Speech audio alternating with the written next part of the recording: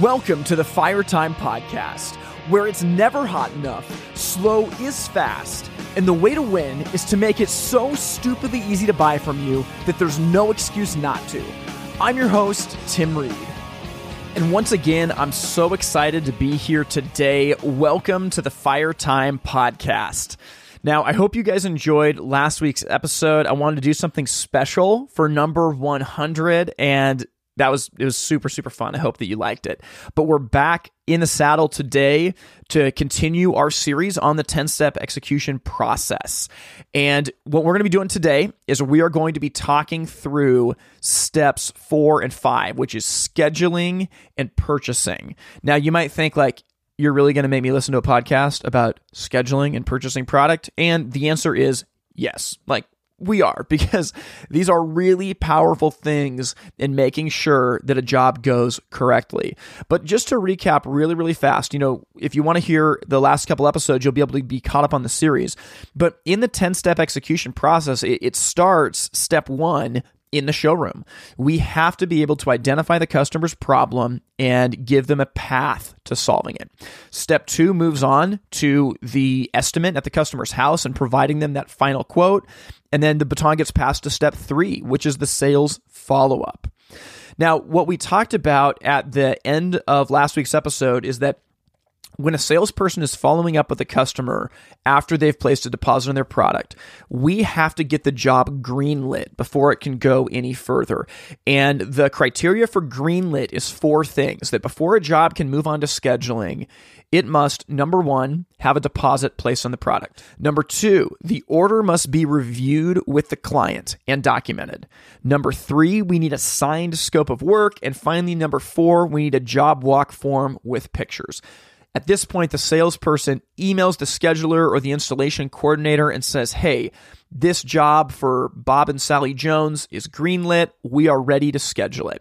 So today, we're going to talk about, what does the scheduler need to do? Do I order product first or do I schedule first? We're going to talk to you about this, and the answer that we give you, it might be crazy. I mean, I get pushback on this when I talk about it, but it's a really big deal. Most often when it comes to scheduling, we make a couple of mistakes. We don't have enough of a sense of urgency on getting the schedule full because we are waiting for information. But because there's no deadline on when we need that information by, we don't have any type of a target or a date that we're trying to move towards with our schedule. We're very lackadaisical and we lose days as a result. So we're going to talk about that in detail in today's conversation. Now, after a job is scheduled, it goes to purchasing. And for many companies, purchasing is a shared responsibility. Maybe it's, every salesperson purchases their own product. It could also be, though, that you're an owner or a manager wearing a lot of different hats and you purchase products some of the time, but then you also estimate, you also sell. We're going to talk today about what a big deal purchasing is. And I understand that some companies are very small, so this may not be able to be a full-time position. But I would say as your company is growing, like if you're getting to the point where you're starting to be, I don't know, I'm going to throw this out there, but I'm going to say 10 to 15 team members. If you're somewhere in that range, you should probably have somebody purchasing full-time. Now, if purchasing is truly not a full-time job, this is a great support staff position. So they can be doing other things on the administrative side of your business, of collecting paperwork, providing you with dashboards and scoreboards. But purchasing is a big deal. And because we don't focus on it, things get delayed and back ordered, and life is tough for us and our customers. So in today's conversation, we are going to go into detail as to how we schedule it and how we purchase it. We don't want to lose days, and sometimes we can just be so lackadaisical with the schedule that, man, we have time just flying by, and we don't want that. Now, this is tough when we do these episodes because we can only do so many steps per episode. But one thing I want to point out is that while today's conversation is specific to steps 4 and 5, which is scheduling the installation and purchasing the product, step 6 is incredibly important, which is the way that we receive product and stage the warehouse. And these 3 steps, steps 4, 5, and 6, scheduling the install, purchasing the product, and then receiving and staging, are a link in an interconnected chain. And I will say that this chain, these 3 steps, are the most powerful in the process to set you up for failure if they are not interconnected and communicating constantly. Okay. So even though today's conversation is not going to cover step 6, they're all interconnected. We're going to talk next week about why that is, because scheduling affects purchasing, which affects receiving and staging. But then there's going to be times where, wait a minute, it's back ordered. So it goes back to purchasing, and if we can't secure the product in time, it goes back to scheduling. There's a back and forth here where the person that does scheduling, purchasing in your warehouse, they need to be connected at the hip. And maybe that's not 3 people in your company. Maybe that's 2, or maybe that's 1. The principle still applies. So I'm going to jump out of the way and let you hear this conversation. I'll tell you that out of everything we talk about in this series, this one might rub you the wrong way the most because there's a challenge to the way that we do it. And we're gonna highlight what that is. So I'll step back, and I hope you enjoy this conversation with Grant Falco. Joining me once again from Spokane, Washington is Grant Falco, co-owner of Falco's, co-founder of the Firetime Network, and writer for the Firetime magazine. How you doing, Grant? I'm doing great, Tim. I like that. I like that. I keep adding to your title. I know. Every time it's a little bit different. I like that one the best. Co-founder of the Firetime Network, loosely a writer in the magazine, I'd say. And yes, co-owner of Falco's. But I'm excited to be here, Tim, once again, and start talking about these execution steps again. Yeah, so just to give a quick recap, so there's a 10-step execution process that we're talking about of how do we run a perfect job from the showroom all the way through the installation to the thank you at the end. And so far, we've covered steps 1 through 3. Step 1 is what happens in the showroom. We need to identify the customer's problem and then give them a plan to solve it. We then move on to step 2, at the job walk and the final estimate. After we do that, we go to step 3, which is the sales follow-up. And at each step along the way, the biggest thing that we're doing is we're managing expectations. We talked in detail about that, about how the person going out for the job walk is not just going out to measure for a wood stove. They're going out to confirm that this solves the problem and manage expectations. When it goes back to the salesperson for the follow-up, they're not moving on to the next sale. No, they're reviewing it with the customer to manage the expectations. And at the very, very end of the last episode, we talked about handing things off from the salesperson who's just followed up with the customer that placed a deposit and giving it to the schedule team. And in order to do that, the salesperson has to have a job greenlit. So when a customer places a deposit for a job, the salesperson has to make sure that 4 total things have happened. 1, we take the deposit, obviously. Second, we've reviewed the order with the client, and we've actually read verbatim the scope of work to the job. Third, we've received a signed scope of work from the customer. And then fourth, we have a job walk form with pictures that came from the estimator. Once we have those 4 things, the job is greenlit, and the salesperson can email the team member in scheduling and say, hey, let's go ahead and schedule this job. It's greenlit. So as we move on to talk about step 4, which is schedule the installation, I want to highlight a problem, Grant, that you've talked about with this. And this is one of the biggest problems with scheduling, and that is that we wait for information before scheduling rather than setting a target, and we lose days as a result. No question. It's not an exact science. I think that, it's not easy to change the mentality, but you have to have a target to aim at. Your purchaser deserves a target to aim at. Or Tim, will you give me the analogy, because I butcher it every time, but something to effect of projects take as long as the time we give them? Oh yeah, it's the Parkinson's principle that any task will fill the amount of time given to it in general. So if I was to tell you, Grant, hey, you can remodel my showroom and you've got a budget of $30,000. Like, how much are you going to spend? $30,000, maybe $35,000, right? If I say, hey, Grant, we've done this literally. Hey, Grant, I need you to write an article for the Firetime magazine and it's due in 6 weeks. When does that article get turned in? The night before, right? It takes 6 weeks to do it. Now, we've had this happen as well, where we say, hey, Grant or Tim, I need an article in the next 48 hours. How long does it take to do that article? Well, it gets done in 48 hours. That things expand to take the amount of time given and budgeted to them. That's the principle. And that, in essence, is the problem. There's 2 different ways to look at how your business is ran. The money you take up front, deposits and sales, or actually invoiced numbers. And if you're truly looking at the right part of your business, you're looking at invoice numbers. How much are you installing per day? How many units per day? How many dollars are you installing per day, or what's most important? If we take a lax approach, a reactive approach of waiting for product to come in, it's going to come in 6 weeks.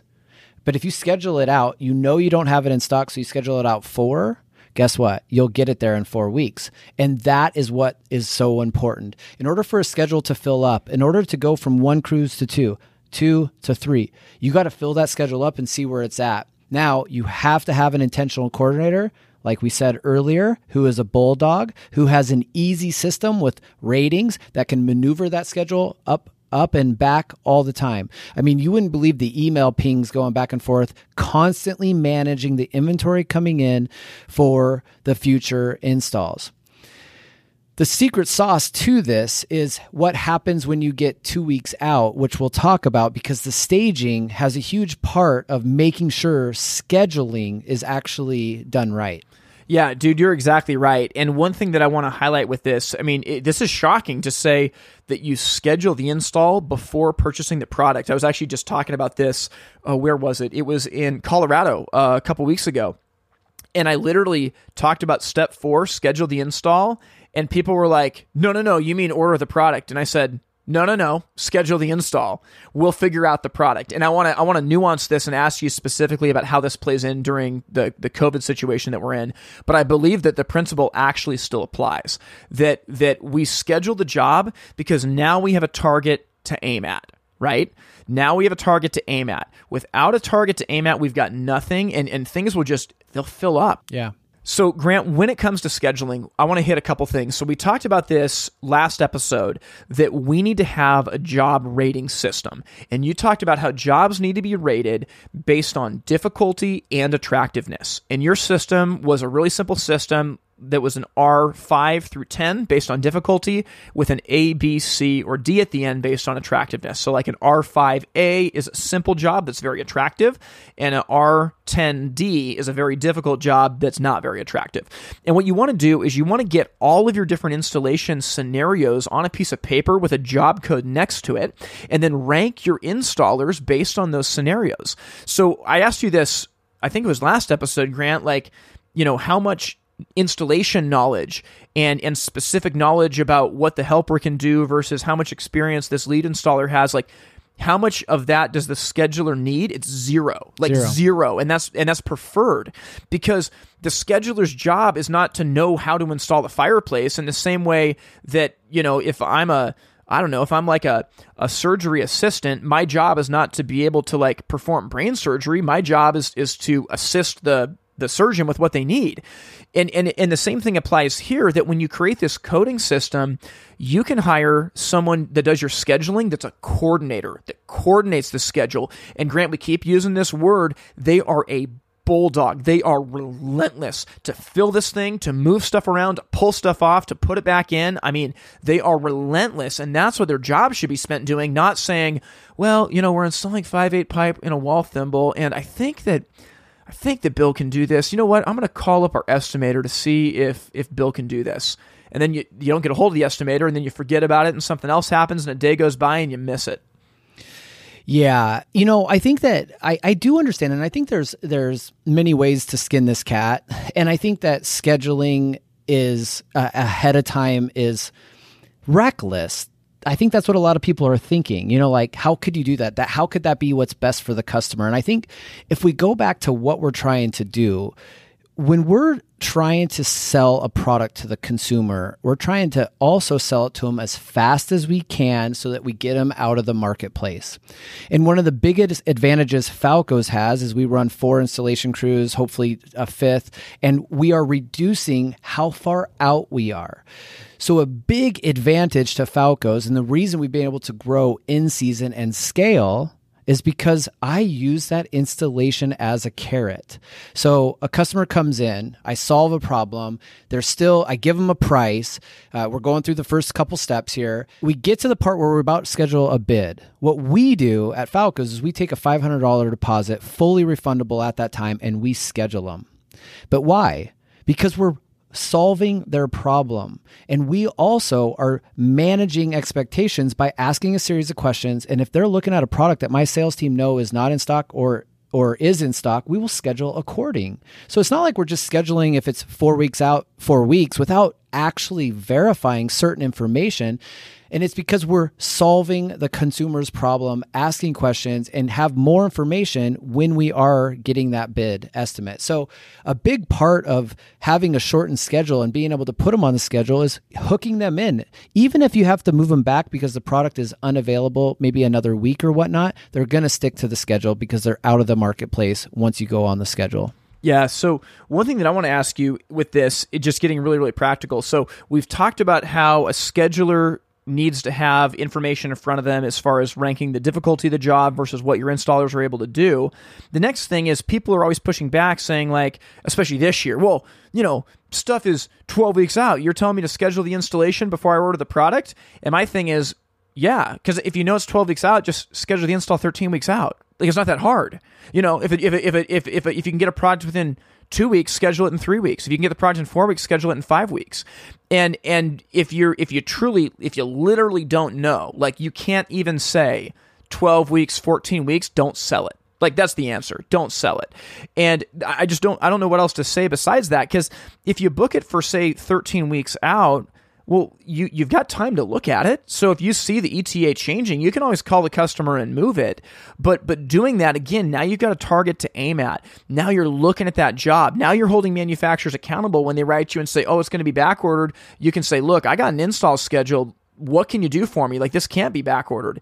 And I'm not saying that's going to guarantee you're going to get the product, but I am saying that sometimes the squeaky wheel gets the grease. And if you're aware of those things and talking with manufacturers and distributors, it's amazing how you can find product. It doesn't mean that, it magically appears, but you know what? Maybe we're going to order it from this distributor rather than buying it direct because we want it done in time. Maybe we're going to find a way to get it from another dealer, or there's a lot of things that you can think about and start to innovate with when you've got a mark to aim at. But when you don't have that mark to aim at, you're just lollygagging around. And you don't even know if it's a problem. I mean, if you're just waiting to order and then scheduling, and it's taken 4 weeks to get something or 4 weeks to even get an answer, you're waiting on that customer and you're not getting anywhere. And it's not solving any problems because you're eventually going to get the information, then you're going to schedule them. You're probably going to get the job, but you're not getting any better. My purchaser is scratching, clawing for every ounce of inventory at every second. She's coming to me saying, should I pay expedited freight to get this installation? Heck yes, I'm paying expedited freight. You know why? Because it costs me way more money to push that lose job. That day. You want to effectively manage your business from the outside in. Yeah, exactly right. And like, there's a mentality that you have to have. We do not lose a day. There's no acceptable reason to push a job and not fill it with another job. But you have to put your team in a position to do that. We do not lose days. And if we do, we have backup things that are investment worthy, like on the showroom that we'll do. But the mentality has to be there. But the process, the framework, and the information also has to be there so that coordinator can maximize that job. Your scheduler or coordinator is a better term, should have a move-up list. And the move-up list is going to be attractive jobs, or this year maybe it's just jobs that are in stock.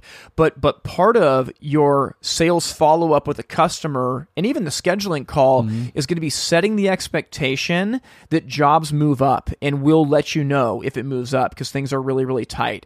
So you've got this backup list that, again, like if you got to push a job back, which we'll talk a little bit about that in the next step, you've got a list to pull from. And again, it's not a perfect science. Stuff does fall through the cracks, but I've worked for companies that sometimes treat the schedule like, there's no sense of urgency to it. We lose days like, left and right, just like they're going out of style. And that's not what we want because we never get that time back. And, if you've got the choice to pay the expedited freight or to fill your crew up for a day, at some point you don't want to pay the expedited freight every single time on the job. But man, if it's a one-off situation and I know that it's this year where product is scarce and I want to fill my crews, like, I'm getting that job done today. Now, in this step of scheduling, there's a few different things. First off, the scheduler's job or the coordinator's job is to verify that the job is greenlit, right? And Grant, if the scheduler gets the email from the salesperson, they take a look at it, and the job is not greenlit, meaning one of those 4 steps is missing. The deposit hasn't been taken. It's not documented that they reviewed the order with the customer. They don't have a signed scope of work, or we don't have job walk notes. If any one of those is missing, what's the scheduler do? Do they call the estimator and say, hey, can you send me the notes for this? I'm trying to get it scheduled. Do they call the salesperson and say... No, they don't do that. They don't do anything. They don't do anything because they're not the people that are in the... They're not the ones to get the information. They simply put it back to the sales team. They reply and say, this is incomplete. I will proceed once it's complete. So good. And you're not doing them any favors. Anybody that's in the coordinating position, you're not doing them any favors if you're going to go overboard and try to help them solve those things, because they'll never get it right. Yeah. But if you send it back every time, guess what? They'll start to get it right every single time. So do not do them a favor by tracking down the information that they should get. Yeah, Patrick Lencioni talks about the difference between being a capital J jerk and a lowercase j jerk. Like, this is where the coordinator's allowed to be a lowercase j jerk. You can't be a capital J one, but they're allowed to kick it back and say, I'm sorry, this is incomplete. I can't schedule it until it's greenlit. Yep. Okay, if you're an owner or a manager and you don't have time, because you have so much on your plate, you don't have time to do the job walk form or whatever it is, what's the answer? Don't sell. Yep. Don't sell. If you're too busy to do it right, don't do it. That obviously means that you can hire somebody to do it, right? I mean, you either are slow enough that you can sell on the floor and follow the process, or you're so busy that you don't sell and you hire somebody to do it. Those are the choices you have. Yep. And I'll just tell you right now, it's better to have 3 of you following the process that are maybe close to as good as a salesperson you are than 1 of you or 2 of you not following the process. Your success at the end result, when you're at the installation or done with the installation, will be far greater as if you follow these steps up front. And we do find over and over that the owner expects others to do it and not themselves, then don't do it, because you have to put yourself in a position to be able to manage that. And then if you aren't able to, everybody's going to follow suit and not do it as well. Yep, totally. And one of the things we've talked about this with companies is that, let's say that the owner does this, they send a job in, it's not greenlit, the scheduler is allowed to kick it back and say, hey, I'm sorry, I can't schedule this. And if the owner says, schedule it, the coordinator is allowed to say, are you telling me this as a salesperson who I can say no to, or are you telling this as my boss who can fire me? Now, if the owner plays the owner card and says, look, I'm your boss, I can fire you, do it, well, okay, you got to do it as the coordinator. But that distinction is really powerful because it makes the owner have to admit, I am breaking the system. Yep. And you know, you can decide what you want to do with that. We all make mistakes. So if they kick it back, I'd say most of the time the owner can just say, oh my gosh, I'm so sorry. Let me go and I'll track down those job notes, or I'll make sure I get that deposit and send it back to you. But over and over again, emphasize that the framework is more powerful than the knowledge or the talent that you do have. And that's what's so crazy about this 10-step execution process, Tim. I am extraordinarily confident that if a business figures out how to utilize these 10-step execution system in their business and they follow it, they will not have the problems that they're encountering today. Now, is it get rid of all the problems? We know as you step up in leadership and you get better, you encounter more problems, but it gives you a platform in which to continue to solve those problems and get better. Yeah, absolutely. I mean, the whole thing is this allows you to shine a light on the problem. So this is going to solve a lot of problems. And if you run this, it's going to solve a lot of problems permanently. But it's not perfect. The whole thing, though, is if you aim at nothing, you hit it every time. If you have nothing to aim at, you're never going to be able to get better. But now, again, just think about what we've covered so far in the different steps of the expectations set in the showroom, the estimator going out to the house, the salesperson following up, right? I mean, how many gray hairs would have been saved if the scheduler would have said no to scheduling it because they didn't have a written and signed scope of work that had been reviewed with a customer, right? I mean, how many times have we scheduled without that, and woe to the day that we did the install because of it, right? Yep. So again, there's still going to be problems, there's still going to be mistakes, and that's okay. No business is perfect, but we are able to get better, and it's a lot funner. I don't even know if that's true, but as a business leader, it is better to solve bigger picture problems than these tiny ankle biters that always keep us at the shallow end of the pool. Yeah. Like, we want to make a difference. We don't want to just be wondering like, man, I thought that we were venting it out the sidewall and the customer's mad at us because they thought we were venting it through the roof. Like, we can solve that problem by one time initiating this system of we review the scope of work with the customer. Yep. Okay, so next up is before we move on to the next step, the coordinator of the schedule, they need to schedule within 24 hours. So when that deposit is placed and the salesperson reviews the job with the customer, the coordinator needs to schedule it within 24 hours. And I'll speak from some experience here. There was times where, because we were trying to track down, where were the job notes? And did we have the deposit actually? And all these different things. Sometimes 3, 4, 5, 6, 7 days would go by without the customer getting a call. And if that customer's dropped a deposit, I mean, you don't take a huge deposit in your company. We took a big one. We took a 75% deposit. So customer drops a $6,000 check and the salesperson's like, oh yeah, we're going to call you soon to schedule it. And then a day goes by and there's no call. And then 2 days goes by and there's no call. And then 3 days, there's no call. And 4 days, like every day that goes by, that customer starts to get more and more nervous. And I have seen customers come unglued just because we didn't call them in a timely manner. So this is a big deal of setting that expectation. I couldn't agree more. We are selling small cars. The amount of money that people are spending. I mean, our average sale, especially with price increases this year, is going up, and it is a major commitment. They deserve to be handled in a timely manner. And if you think about the consumers we're dealing with, and Tim, you talk about this all the time, what are they used to? What is the expectation?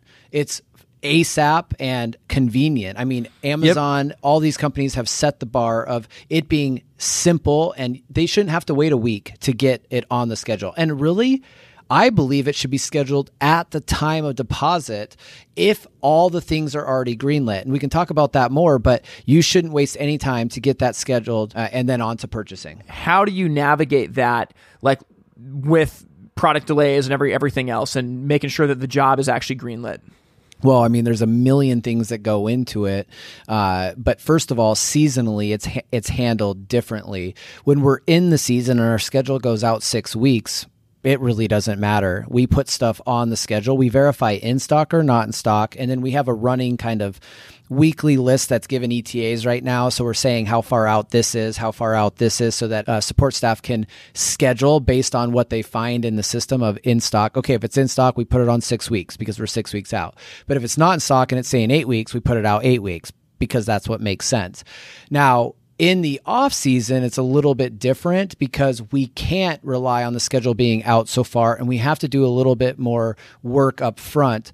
But both our sales team and our support staff, if they do their job right, they should be working together to make sure that we are scheduling that in a time we believe can be met. Yeah. And then we move on from there. Grant, so one thing that you said that's really important is an updated weekly list. So in the same way that the coordinator needs to have a job rating system, they need to have updated ETAs on at least the best selling product, and that's got to be on a weekly basis. Like we'll talk about this next when we talk about our purchasing step, but your purchaser, whoever's doing it, needs to have a weekly call with your distributors and manufacturers to update this. Yeah. So Shelly and I, my purchaser, we meet every Tuesday at 1:00, and it's called our strategic meeting, and we review those things. What are our current lead times? Do we anticipate this getting worse, getting better? We work through all those things to try to share, simply because there is information out there, but unless you're putting it in front of the people, they won't access it or be able to. And ETAs right now are everything when it comes to scheduling. And we have a lot of inventory in stock, but you can't have all the inventory in stock, so it still has to be managed to a certain extent. Yeah, so before we alert purchasing, the scheduler verifies the job is greenlit, they schedule it within 24 hours, and then finally, number 3, they use a call script. And Grant, you guys are so good at this. I'd love you to talk about this. Like, consistently setting up the job the same way every single time is absolutely critical, right? It's everything. I mean, I don't want to micromanage anybody, but a microscript is a micromanaging entity, like it is. But it's absolutely necessary. And the reason is because it's verbal, And if it's verbal, it can be misconstrued, it can be not remembered, it can be all these things. And what is so important for my business is to know that these call scripts are being utilized the same way every time. So that when I'm dealing with someone saying that we didn't do X or Y or Z, I can say, but we do this every single time. And John, did we do this? Yes. Okay. And it holds it accountable. So using a call script just allows you to know that certain things are done every single time the same way. Yeah. And again, you can make this call script whatever you want, but it's got to be documented. So again, like maybe it's bullet points. I don't know if it necessarily needs to be like an entire paragraph, but you've got bullet points that I go over the same information every single time with the customer, and then I document it in the system. We covered this, we covered this, we covered this. And again, in this call script, it should be reviewing the scope of work. Like even though it was done by the estimator on site, even though it was done by the salesperson at the follow-up, review the scope of work again. Hey, we're going to be coming out to install this fireplace. It's got a remote control. It's got a 2-story chimney kit on it. And here's the scope of work that our estimator wrote up. I'd just like to read it to you and just make sure you don't have any questions about it. Okay, like read that whole thing. Put the date in the schedule. And I mean, you could also ask about, who's going to be available on site for payment. You can do that at the confirmation call as well. You're starting to set every single one of those expectations, and using a call script is going to allow you to do it consistently. Now, after we talk about scheduling the job, we move on to purchasing. We'll get back to our conversation with Grant Falco in just 1 minute.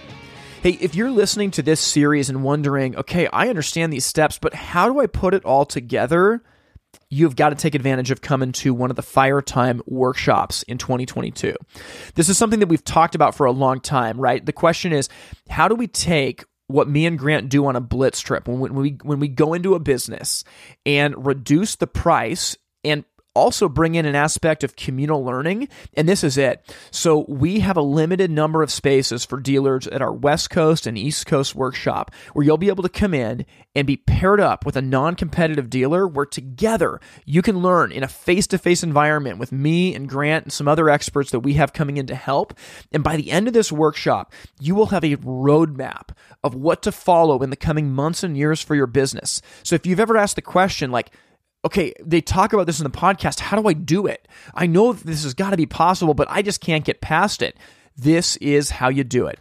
We have a West Coast workshop that's hosted by AES in Seattle, Washington that runs from May 1st to 3rd in 2022, and an East Coast workshop hosted by Ray Murray that's in Lee, Massachusetts from May 8th to 10th in 2022. And we can't wait for you to be there. Here's the website to sign up. itsfiretime.com/workshop. That's itsfiretime.com/workshop. If you're thinking, I don't know if I can afford it, I don't know if I can do this, I'm just going to read you something from my friend Kurt Felgemacher after Grant and I came out to his business. He said, coming from the chimney sweep side of the business, we felt we needed true expertise and a roadmap on how to become a successful hearth retailer.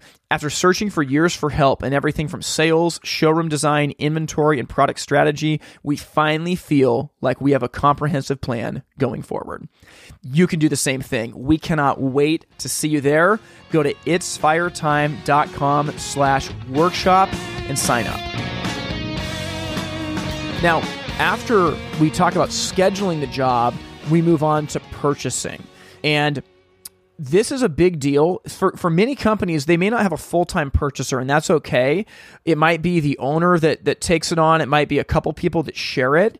But purchasing is a big deal. And one thing I would say is I would encourage, if you're a business that each salesperson purchases product independently, I would consider moving away from that to having some kind of centralization in purchasing. It's going to make your life a lot easier as you grow.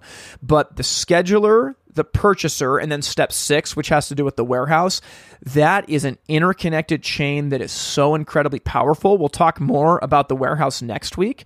But for now, Grant, let's talk about the purchaser. The problem is generally that we're not communicating enough, and the result is that product gets delayed. No question. I mean, especially if we don't schedule an install date, there's no reason to check on the inventory. There's no reason to be the squeaky wheel. Yeah. There's no reason. So getting it on the schedule is absolutely vital. And then the purchaser has a target to aim at. Like we talked about earlier, you're not going to hit the target if you have nothing to aim at. So I think product being purchased in a timely manner so that you're not, wasting any time getting it and then communicating it. I think that's really the root of this, is communicating any changes in a timely manner when you purchase. I think that's absolutely vital. And I think that this step is where major communication breakdowns happen within businesses, because they might have set a schedule. They might think they have everything coming, but they forget the one part that was emailed to them that would be back ordered, but they still move forward with it, and they end up not having the part for the job. That can't happen. Just because you scheduled the install doesn't mean that happened. This is a question for you, Grant. Sorry to interrupt. But so let's just say, so you have a full-time purchaser, but let's say that you're a business where it's not someone's full-time job, but they do most of the purchasing. How often are the purchaser and the scheduler talking? Oh my gosh. 30 times a day? Yeah, right. I mean, I'm not joking. Like, seriously, so when we go to the 2 weeks out, and we'll talk about yellow zone and red zone here. Once we get down to the 2 weeks, the sales coordinator and purchaser are all on a revolving circle email that is about all the pick sheets and what every job is and what we're missing and why we're missing and when the ETAs are coming in. They are literally managing it all day long, from warehouse to purchaser to coordinator, from warehouse to purchaser to coordinator, every single day. And we'll even update that pick sheet, whether it's changed or not, just to make sure everybody understands this part is still not here. Their communication, their synergy is what can truly make or break a business. And it's the only thing that will allow you to go from, let's just say, a $2 million business to a $3.5 million business. So one thing I want to ask you, so I want to kind of break down purchasing a little bit, but if you are doing this as, let's just say you're an owner and you're busy, you're being stretched pretty thin, would you still say that despite how busy you are, the purchaser must have a weekly call with your major manufacturers and distributors to be on track with the top selling items? Yeah, I mean, I think there's a number of different ways you can do this. I don't think it's something that you have to manage weekly, because I'll tell you that ETAs don't necessarily change on the weekly basis, although we're in a different temperature now. I do think it's absolutely crucial that you have some idea of what is coming in and when, contingent on when your jobs are scheduled. So having ETAs, having that stuff figured out, maybe meeting every other week, but at minimum twice a month. Yeah. I mean, it's so valuable for everybody, because again, you're going to be moving stuff in the schedule based on that. And I would say, a sacrifice that we make with scheduling ahead of time is that we do move stuff around, but that's okay. Because even though jobs will get moved around from time to time, I am convinced that we'll get more work in quicker and more efficiently by scheduling ahead of time, as we talked about. But the purchaser is kind of the guardrails on that, right? You don't just schedule it 5 weeks out and forget about it. You schedule it 5 weeks out, and the purchaser's got that schedule in front of them. They're coordinating with the person that's scheduling installations to talk about this. Another thing when it comes to purchasing, I'd like to ask you this, because I have worked for companies where, and we were smaller businesses, but where all the salespeople did purchasing. And I would just ask you, from your perspective, why is it important to have purchasing centralized? Because purchasing and selling are both hard, and they're both full-time jobs. Even if you are $1 million in business, if you're over $1 million, you need to have someone who is not selling purchasing. And I don't know if you can put the purchaser and coordinator together, or owner, purchaser together, however you want to do it. But the purchasing is a full-time job. And if you effectively want to be good and grow your business, and Tim, that's something that me and you have to remember. Our mentality, everything we're talking about here, if you want to just stay where you're at and you're comfortable, that's fine. 100%. Do what you're doing. We're not saying to change it. That's great. But if you're trying to grow your business, if you're trying to create more freedom for yourself, if you're trying to make a better workplace environment for your team, these are the necessary things. And the passion behind it comes from, these are how you and I have been able to get from A, B, and now to C and D in our steps of running a business. So coming back to, just purchasing in general, it comes down to a mentality similar to the coordinator. You're a bulldog. Yes, you have the guardrails up, but they're letting people know as effectively as they possibly can when things are coming and when we need to change. And with our yellow zone, red zone, which I'll have you explain and then I'll color or kind of add in on, once we get down to it, then it gets down to the nitty gritty. But man, this role is extraordinarily important. It is, and as I think about it, I really believe that the number one job of the purchaser is communication. I mean, I think that's probably the number one job, isn't it? Because the purchaser is communicating very often, multiple times a day with the scheduler. They're communicating multiple times a day with the warehouse person who we're going to talk about next week. And they're communicating multiple times a day with your different vendors that are out there. And you want to have a purchaser that has an eye for detail. You want to have a purchaser that is zealous for over communicating. And they're always looking ahead. They're looking at that schedule. They're talking about, this project. What are we going to do for this? Hey, where's this on the schedule? Okay, you got to keep your eye on this. I'm going to let you know tomorrow. You might have to push that thing back and pull this up. This is a team effort, but that purchaser needs to be able to communicate like no one's business. Yeah, and you as an owner have to put them in a position to be able to communicate as effectively as they possibly can, especially now more than ever. Every single person that has a purchaser in their business, I can tell you their workload is 4 times what it was last year. Yeah. 4 times. Why? Because instead of having 10 open orders, guess how many they have right now? 100. And if you had 100, you got 300 open orders. Why? Yeah. Because stuff isn't coming in a timely manner. Stuff is delayed longer than ever. And then you're getting fake ETAs because they keep changing. The position is extraordinarily difficult, deserves some grace, but yeah, communication is everything for that person. Like you said, to the manufacturer, to the supplier, to the salesperson, and to coordination. It's just absolutely vital. I want to ask you one thing before we end this today about the purchaser, and this is specific to where we are right now in COVID land, where demand is crazy and there's no supply of anything. So if you're a business right now that doesn't carry a lot of inventory, and I believe, and I hope I'm wrong, but I believe that the next 8 to 12 months will be the hardest that we've had as an industry in the last 20 years. I think that they're going to be harder than 2008. And I'd love to be wrong about that. But the reason why I think that's the case is that a lot of dealers sold through the majority of their inventory during 2020 to survive. Manufacturers laid people off and they never recovered from it. And not only did they not recover, but demand has absolutely skyrocketed. So there's very little product. Many manufacturers haven't communicated very well with their dealers. I was talking to a sales rep the other day that calls on a large part of the country, and that sales rep asked me, they said, "Tim, do you think that most retailers are aware of what they're about to get hit with?" And I said, "No." And he's like, "Wow, it's about to get bad. We think it's been bad. It's about to get bad." Now, I don't say that to just be doom and gloom. I think that there is a way through this. But if we have been a company that hasn't been, aggressive with the way that we purchase and doesn't call to check on our jobs and stay in regular communication, we're in a world of hurt. So I want to ask you, if you're listening to this now, if you're a retailer that doesn't have a ton in inventory, you pretty much rely solely on your distributors and manufacturers. When it comes to purchasing this year, what would you do? If you have a manufacturer that's saying, hey, we're 6 months out. Let's say we're in September and we don't have product to install, and someone's saying, hey, we're 14 weeks out. What would you do as a purchaser? I've been working really hard the last 12 months to not be in that position. So being in that position, I haven't given a lot of thought. I would look at every avenue of diversification that I can, starting with brands. If I was, a purchaser, I'd be looking at different opportunities of people that do have product in stock.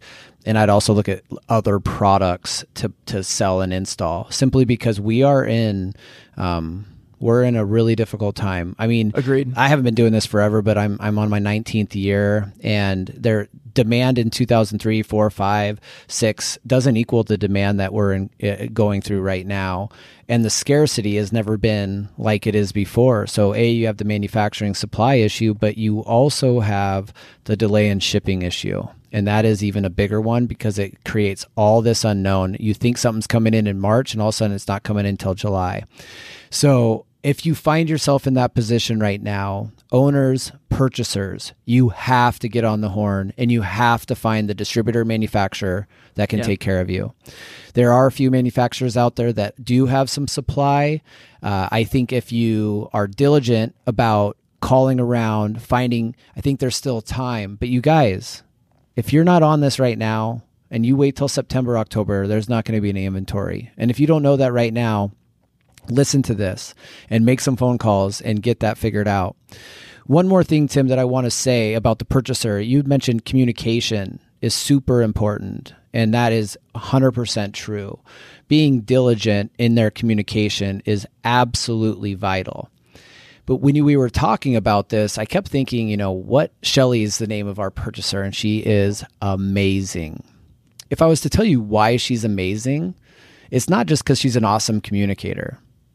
It's because she holds my manufacturers accountable. Over and over so good. and over again.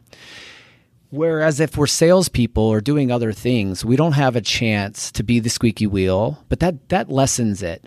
I can't tell you how many times she double checks pricing and makes sure that we get quoted the right pricing, or the freight that we shouldn't get up freight on, but we got it. I can't tell you how much money she saves on a monthly basis by being our accountability police with our manufacturers. And that is a huge factor of why Shelly is so good at what she does. And if you share the responsibility, it's just purchasing. But you guys, it's not just purchasing. It's so much more. And honestly, the more I think about it, I believe the purchaser could be paid for as a sole job because of all the savings they would give you by holding your manufacturers accountable, whether at ETA, whether at freight, whether at the cost of the units that you paid for, you bought before the price increase, but they forgot and accidentally charged you the new price. She catches all those things, and I thank God for her every day for that. So good. Okay, so far we've covered steps 1 through 5. We've talked about in the showroom. We've talked about when the estimator's out at the house, the sales follow-up. We've talked about scheduling. We just hit purchasing. Next episode, we're going to move on to talk about staging and receiving, and this is a big deal. But Grant, thanks for being here, man. We appreciate it. Yeah, Tim, my pleasure as always. Well, I hope you guys enjoyed that conversation. I love diving into this because every single time, even as I have the conversation, as I listen back to it, I get something out of it. Now, a few things that I just want to hammer home as we round this episode out is, number one, the mentality that we schedule before we purchase. Most people disagree with this, but it's what we have to do. We schedule before we purchase because now we have a target to aim at. Zig Ziglar said, if you aim at nothing, you'll hit it every time. If you don't have a target to aim at, I guarantee that your jobs could have gone in before you actually scheduled them. I guarantee it. And I know that things are crazy right now in the COVID world that we're in. Supply issues and delays are very legitimate, and it's going to be a difficult year for a lot of companies. But you don't schedule blindly, right? The scheduler has a list of ETAs of the top selling product, and you schedule based on that list, right? So I'm not saying that you schedule everything in 2 weeks because you don't know when it's coming in, but if you've got reliable suppliers, historically, you should know if a product is 4 weeks out, 12 weeks out, 16 weeks out. You should. And like I said, if the product is truly more than 12 weeks out, I would highly consider switching the customer to a different product and getting it in the schedule. We can talk about that later, but that's a real thing, and I think you have to do it a lot of the time. But the scheduler's not scheduling blind. They just have an idea of the ETAs on their products. And because there's a target on the horizon, now we're looking at it. So now as we see Steve Smith and Kathy Jones' jobs coming up, we can look, in the weeks ahead and say, you know what? I don't know if this product's going to come in. We got to talk to our manufacturers about this, right? We have a target to aim at, so we're moving towards it. And then as we get closer and closer, we can say, you know what? We're kicking this one back. So based on the information we have available at the time, we kick that job back and we push it in the schedule. But I'm telling you, having it in the books forces us to have our eyes on it, and we're working towards it. And it's amazing how innovative your team can be to find product, to move things around, to make a job go when it's constantly in front of them. Versus, I've been in businesses where they've got all this stuff sold and they've only got 2 weeks worth of things on the schedule because, we had to wait till we had it all. We had to, make sure that we knew when the product was coming in. We had to wait till it shipped before we scheduled it. Oh, don't do that. Don't do that. Because then your eyes are off of it. You're not looking at it. And all of a sudden it's oh, wait a minute. We never scheduled this. Oh no. Okay. We got to try to get this done. But the customer, we never set the expectation. They're on vacation. Schedule it early. Okay, next up, when it comes to purchasing, for many companies, you may not be able to have a full-time purchaser, and that is okay. But as soon as you can, you really want to have somebody that owns this. When salespeople do their own purchasing, their eyes aren't on it.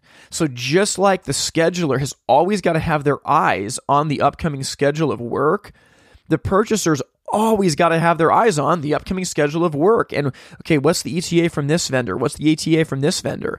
And there's going to be emails going back and forth all the time between the person that's purchasing and the person that's scheduling. A salesperson is just, they're too busy to be able to have their eye on purchasing. And as a result, stuff doesn't come in, stuff doesn't, we don't change vendors if this piece of vent pipe isn't going to come in on time. This is a big deal. And Grant hit it on the head when he said, why can salespeople not purchase their own product? Because sales is hard and purchasing is hard. And it's too hard for one person to have their eye on both. It's totally true, right? It's that idea that what is it? The man who chases two birds catches none. That's kind of the truth. So when it comes to purchasing, you want to have somebody that is not a salesperson doing it so that they can keep their eye on the prize. So if you have questions about how to do this, you can write in. As always, at the end of the season, we're going to do a Q&A episode, and there might be some questions about this. Sometimes people will say, well, Tim, obviously you're talking about a big company because you have one person that does scheduling and one person that does purchasing and one person that does the warehouse. No. I'm not talking about a big company because you can condense these roles. The same person can do purchasing and scheduling. It's going to be tough, but they can. What I'm saying is that the same person can't do sales and scheduling and purchasing. You really want to separate those roles out. In particular, keep sales separate from purchasing and scheduling. Now, going back to what we talked about before, if you've got a job rating system where we rank our jobs based on attractiveness and difficulty, well, now the scheduler doesn't need to know anything about technical specs, about installation, right? They just need to know how the job coding system works. Grant highlighted it, that you want your purchaser and your scheduler to be a bulldog. You want them to be tenacious, right? They are exerting their will upon the schedule and upon your vendors. And again, they're not being a jerk, but they're properly holding vendors accountable and they're properly setting expectations with customers. And if something's not coming in, we're moving it. We're moving something else into it because we're not going to lose a day. Now, there's a lot to think about in this conversation, and I would highly encourage you to listen through it with your team and just think about, okay, how can we start to break these roles up? When it comes to purchasing, sometimes salespeople don't want to give up this control. Oh, wait, that means that if a customer comes in on a Friday and I want to will call something from the distributor, it might mean that it's going to miss Tuesday's truck. Yeah, it might mean that, honestly. And this was really tough for me as a salesperson when I had to give up control of purchasing about 8 years ago, but it's better in the long run. Jobs go smoother, customers are happier, and you know what? Yep, there's going to be every once in a while where something could get ordered right now and it doesn't. But it's better for everybody. And in those rare instances where it has to happen, you can go talk to the purchaser and see if they can make an exception for you. But the point is that it's a purchaser that is doing that work, not a salesperson. Now, if this podcast has been a blessing for you and you want to support it financially, you can do that by going to the website patreon.com/itsfiretime. That's patreon.com/itsfiretime. The money that comes in goes towards outsourcing the administrative duties of this podcast so that we can keep the level of content as high as possible. So as we head out today, I want you to know that the things we're talking about are difficult. They're not easy. They're going to actually force you to look at your business differently. But the payoff on the back end is that you can start to solve problems permanently and get above it. So as you go out today, I want you to know that the work you're doing matters. And most businesses are too busy doing quote unquote important stuff to work on the difficult tasks of making their business better. So I hope you have an amazing rest of the week. And as always, we'll talk to you again very soon. Thank you for listening to the FireTime Podcast. To learn more, visit the website itsfiretime.com. Music from this episode was written and recorded by In Bloom out of Portland, Oregon. We thank you for listening to the FireTime Podcast, where it's never hot enough, slow is fast, and the way to win is to make it so stupidly easy to buy from you that there's no excuse not to. We'll see you next time. I'm all into